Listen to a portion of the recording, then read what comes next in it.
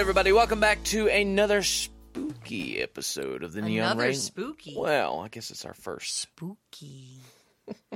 Spooky. Glad y'all joined us. It is Halloween. Spooky Halloween. Spooky Halloween, yes. My name is J-Ron Weaver. And this is Haley Fletcher. It is a pleasure to be with y'all today. Yeah. So, today we're going to be telling, I guess, a spooky tale or two that have to do with the music business, music history, all that good stuff. Because the music business isn't spooky enough. Oh, there's plenty of ghosts and ghouls in the music business. I could name a few, but it would get me in a lawsuit. Yeah. I already sent you the cease and desist. Quit that. Yeah, you need to stop that. Don't do that. So what? Hold on. Let me grab my drink before I get too parched.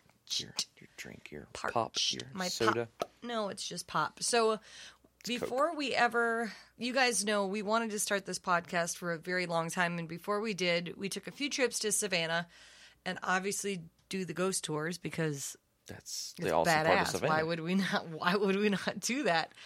And one of the stories that really stuck out to us, and we had to look it up, and I can't find more on that story. Maybe we can find more when we take a break or something. But it's the Owens Thomas house. I think it's that one. Don't quote me on it, but essentially, it's like one of the big things that the people will hear or see is like people playing the harp or playing the piano. I forgot about the harp thing. Yeah. He was an architect, I guess, and enjoyed, it was like him or his son. I forget what exactly it was, but there was music in the house, and they would have like their parties on the harp and crap. And so people will still sometimes hear the harp and the piano. So before we ever actually sat down to do this podcast, we're like, for the Halloween episode of this podcast that we don't have a name for and haven't started yet remotely, this is what we should do it on. We joked on that or the Illuminati. I still want to do a whole music-related Illuminati thing. Maybe we'll dive into that today. Just a little, dunk Maybe. your toes in. Just a little. Just a little. Just to try it out. Give it a taste. Did you turn me up? I did, because you keep backing away from your microphone. I'm relaxed. It's a holiday. It's a pagan holiday. It is a pagan holiday, but... All right. So what's the first one you want to go into?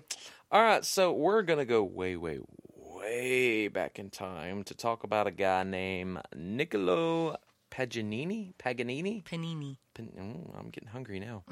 So he was born October 27th in 1782. He is considered one of the best violinists to ever play the violin. And it is said that his violin is actually haunted.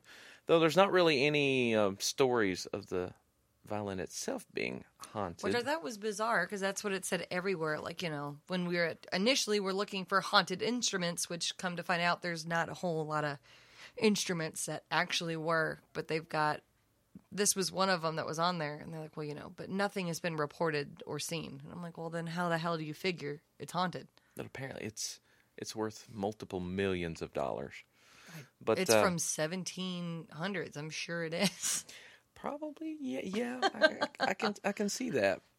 So Niccolo Panini is what we're going to now call him. Just keep in mind it's actually Pagani, Paganini. But for fun's sake, we're going to name him Panini. Mr. Panini. Yes. So apparently he started playing the mandolin at like the age of 4. And was fantastic on it, and then moved over to the violin by age 7. So he was playing out and by age 12. Yeah, he was doing concerts, I guess. I don't know what they did back then. Orchestras. So it is said that he played so well by that age that there had to be some type of supernatural element to him. And I guess when everybody would watch him, they'd make what's that called? The cross over their heart? Yeah. The Catholic thing. What is that called? I don't know. Genuflex? What? Is it called a genuflex, I think? I don't know. That sounds like acid reflux. It does. I don't know. I've only been in one Catholic church in my life. And I was surprised. I walked in the door, and the first thing when you walked in was a big bottle of bourbon. I can get behind these people. Yeah. So he played so well that it was apparently really spooky, and it is rumored that his mother, upon his birth, because his dad was also a violinist and in music and all that good stuff, his mother actually made a pact with the devil and sold her newborn son's soul to the devil so that he would be a very famous violinist. Which makes me laugh with, obviously, you've got some credible sources online and then other ones that are just reaching at bullshit. But they're like, oh, you could even tell, with his glowing, energied eyes and his, lanky, pale, limbs. And you're like, were you it there? Was the 1700s. Yeah. Everybody was hungry. Pale. Yeah, they were hungry. starving and pale. Yeah. So, so as he grew up, he actually won some awards. The Pope actually gave him I read the Pope gave him the Silver Spur Award, which sounds like an interesting thing for that time, as being one of the best violinists. But people actually got so scared because apparently when he played, he would contort his body. And I think what they didn't understand is a lot of times you can really get into your music. We got a fiddle player that plays with us, who I guess we shouldn't name. But when he's playing, he spends half his time on his tiptoes. He's and he the makes best. Weird, yeah, it's just a weird thing to watch. But he's fantastic. But I guess that obviously they've got some accounts then too where they're like, we had to walk out of the theater. We saw the devil assisting or aiding him or whispering in his ear. And naturally, the internet let loose and Photoshop the devil next to some guy playing the violin in a shitty reenactment, which was my favorite part of this research. One of them looked like a real painting, and if you get a chance to look it up, it's actually a really creepy but awesome looking painting that has... If we can find it, maybe. I'll put it on the blog. That'd be cool. If I can find it. We'll get that up, and the painting is really cool because it shows this horned, mischievous looking devil just leaned over the violin, his head up against this Panini guy's head. So... I just want a panini. So, upon his death, what further, I guess, fueled the rumors that his soul was sold to the devil was in his deathbed. They offered to give him last rites and brought in a priest to do it as he died, and he told the priest to go away. Yeah, so everyone's like, we knew it! So you'll take an award from the Pope, but not last rites. Ooh, spooky. Fun stuff, though. It's very interesting.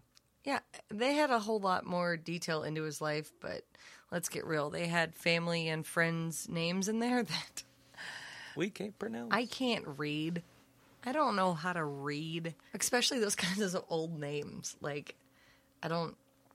That's too much work. Yeah, well, I graduated from Paulding County, so I definitely can't pronounce it. So I can't pronounce normal English words. That's a verified fact. What's the next one on your agenda? All right, so this next story is a legend. I think I heard the legend before I even heard the guy's music. He's very famous. He was actually noted in the movie Oh Brother, Where Art Thou? Took me a few times watching it to finally get it. Yeah. Still not my favorite. I like the music in it. I watched it the first time and hated it. I'm like, why does everybody love this movie? The music in it was awesome. I got the soundtrack, and the soundtrack was pretty awesome. But it took me about 10 years later to watch it and actually appreciate it. I don't know what the difference was. Who knows? I was 10 years older, probably. That's 10 years can make a big difference. That it can. But I wanted to touch on Robert Johnson. So we all hear the tales of the Crossroads, and there's all these blues songs called Crossroads. Eric Clapton references it in his, I think he put out an album called Crossroads. And what's interesting about the story is we got this cat named Robert Johnson who is out playing, I think, harmonica with a guy named Son House. And he's a good harmonica player, and when he picks up the guitar... people he plays guitar while Son House is on break. And so people actually run outside the Son House and say, you need to shut this guy up. He's horrible. He was so bad.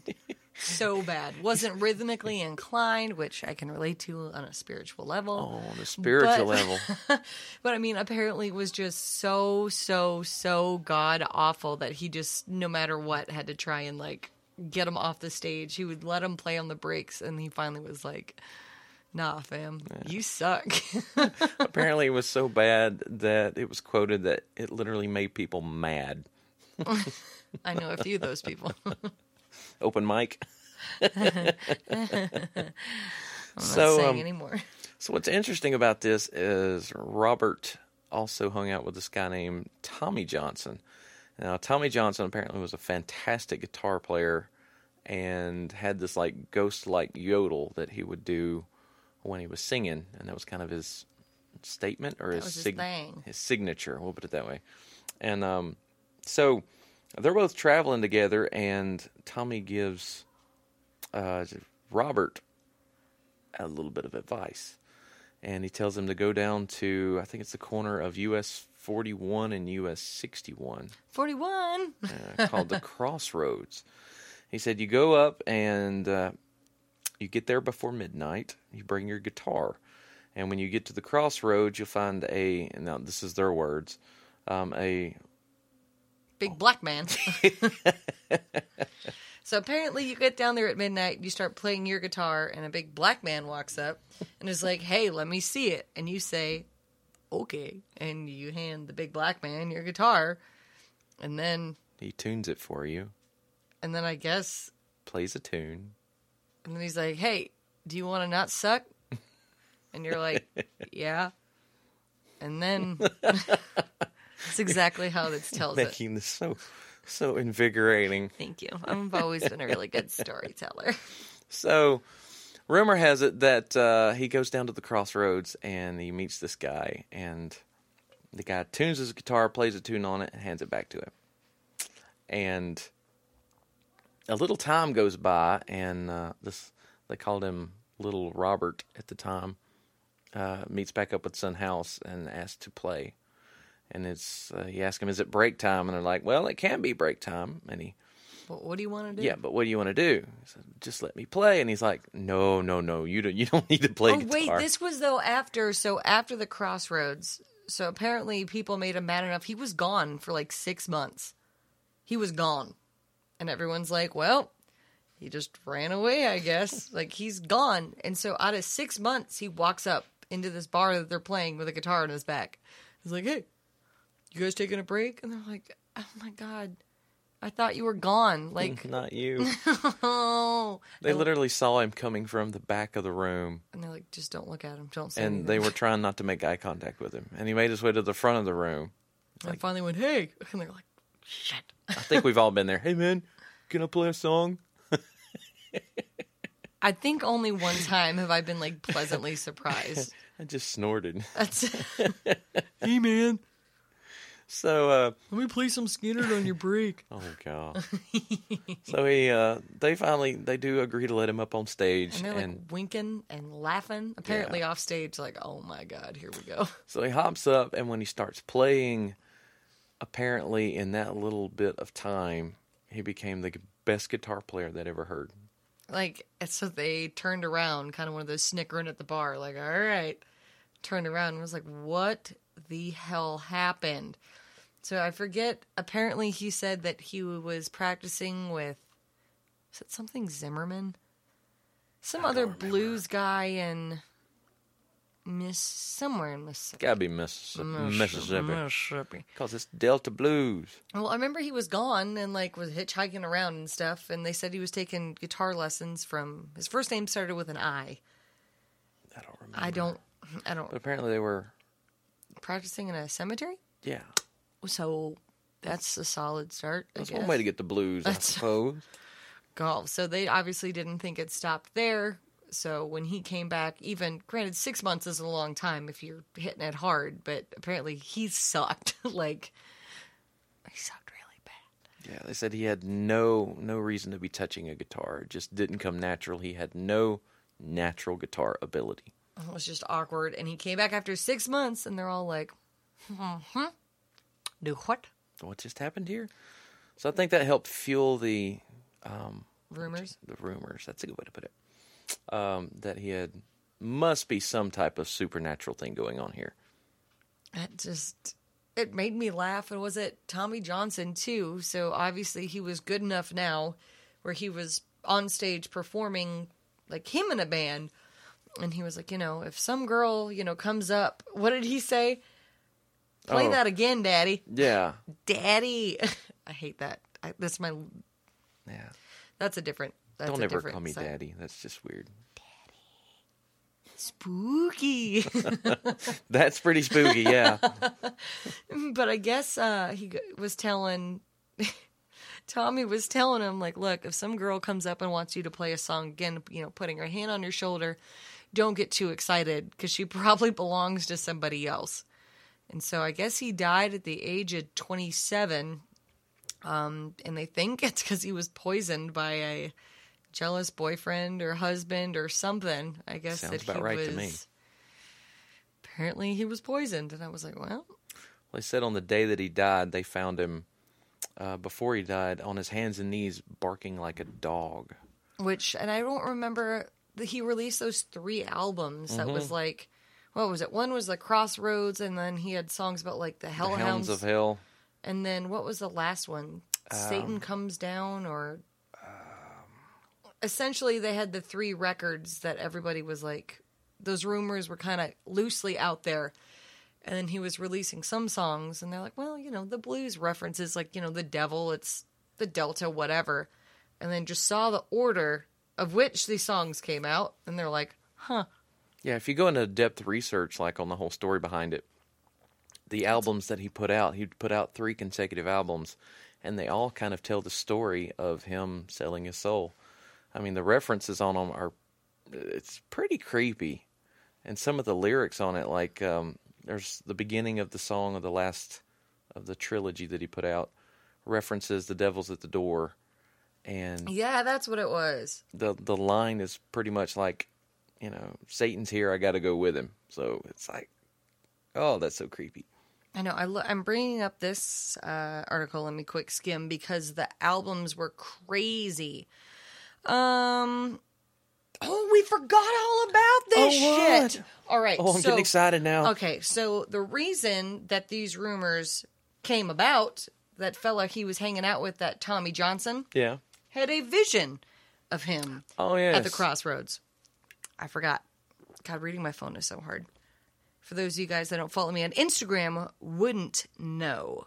But I shattered the hell out of my screen, and I'm too stubborn to go fix it because I just need to buy a new phone. Mm-hmm. But here we are with the same phone that's not fixed because I don't feel like it. Oh, alrighty. $1,000. So. Right. Alrighty, here. So let's see. I was driving last month. This is a reporter. That Rosedale was a place that Robert Johnson sold a soul. We already knew his name. I was handed a typewritten transcription of a vision that Johnson's fateful moment had appeared to the bluesman. Henry Goodman, as he was traveling from Rosedale to Anguilla? Oh, more words to pronounce. I don't know. Contenders, Robert Johnson's Devil's Soul. Purchase of the crossroads of US 61 and US 49 in Clarksdale is where the most blues tourists pay their respects.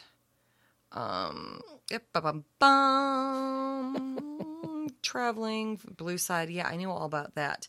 So meeting the devil at the crossroads. So this was the vision as told by Henry Goodman. So this Henry Goodman is another blues musician. Oh, sorry. Did I not say that part yet?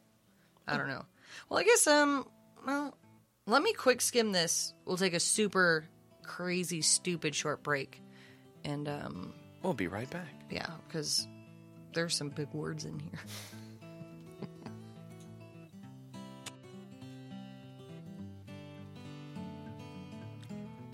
All right, so just a quick PSA, guys. If you guys are a child listening to this, I don't know why you would be, because it doesn't sound very interesting.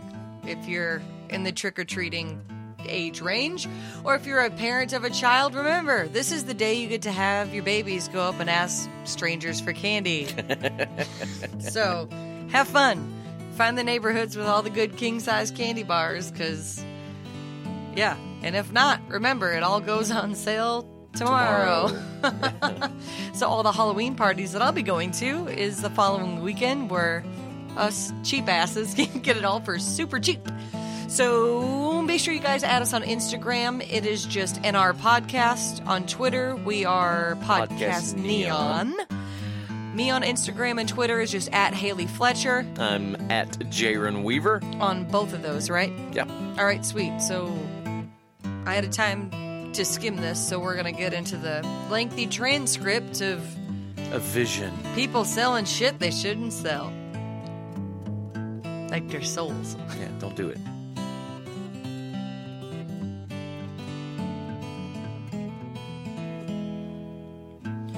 Alrighty, Rue. So I tried to skim through some of this. Come to find out, this is like verbatim of the vision that he had. So, and he puts it out in the same way like he speaks. So it's not very good English.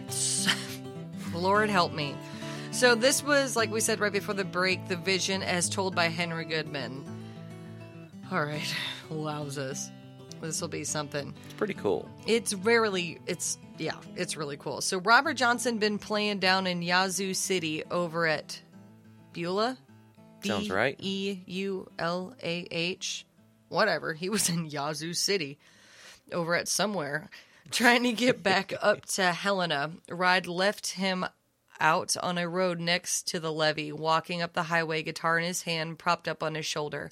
October, cool night, full moon filling up the dark sky. Robert Johnson thinking about Sunhouse, preaching to him, "Put that guitar down, boy, you driving people nuts." Robert Johnson needing, as always, a woman and some whiskey.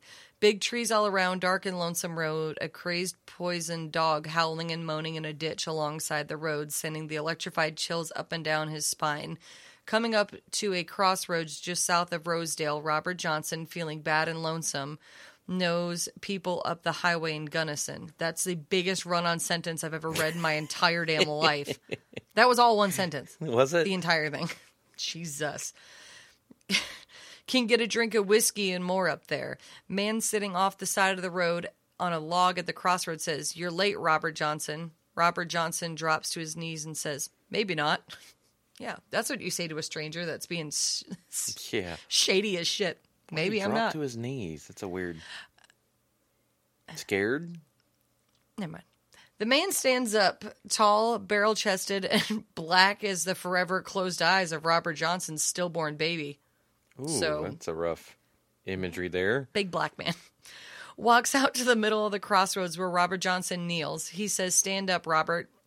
You want to throw that guitar over there in that ditch with that hairless dog and go back up to Robinsonville and play the harp with Willie Brown and Son, because you're just another guitar player like all the rest, or you want to play the guitar like nobody ever played it before. Make a sound nobody ever heard before? You want to be the king of the Delta Blues and have all the whiskey and women you want?" And he said, "It's the dream." He said, "That's a lot of whiskey and women, devil man." "I know you, Robert Johnson," says the man. Robert Johnson feels the moonlight beaming down on his head and the back of his neck as the moon seems to be growing bigger and bigger and brighter and brighter and bigger. Wow. Great writer he is. I really feel like I'm there. Not really. He feels it like the heat of the noonday sun bearing down, and howling and moaning of the dog in the ditch penetrates his soul, coming up through his feet and the tips of his fingers through his legs and arms, settling in that big empty space beneath the breastbone, causing him to shake and shudder like a man with the palsy. Robert Johnson says, "That dog gone mad." All again, one run-on sentence. Like, I feel like I'm like... Did he go to school in Paulding County, too? He doesn't know how to read. The man laughs. "That hound belonged to me. He ain't mad. He's got the blues. I got his soul in my hand." Well, okay then.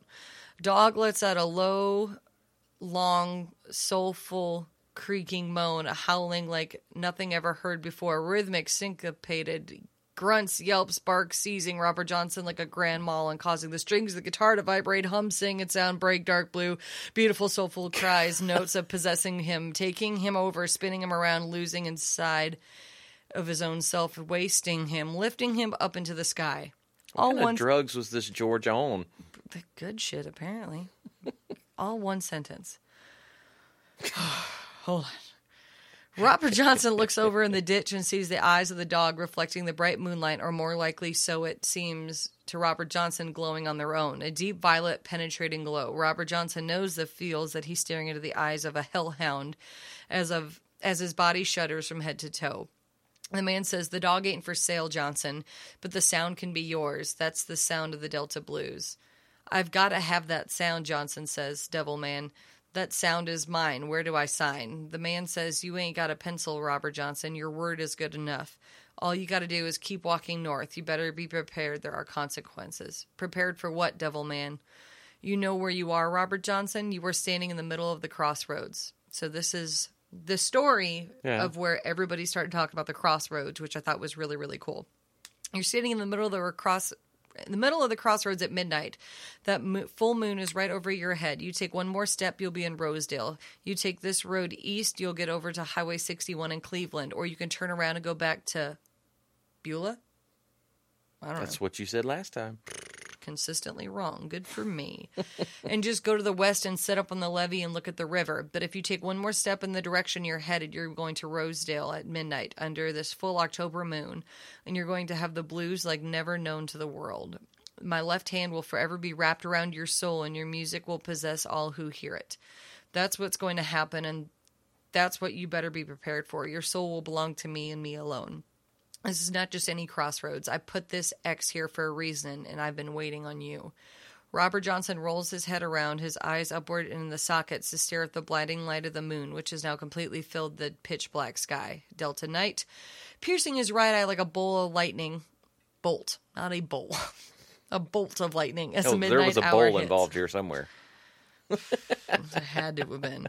He looks the big black man squarely in the eyes and says, "Step back, Devil Man. I'm going to Rosedale.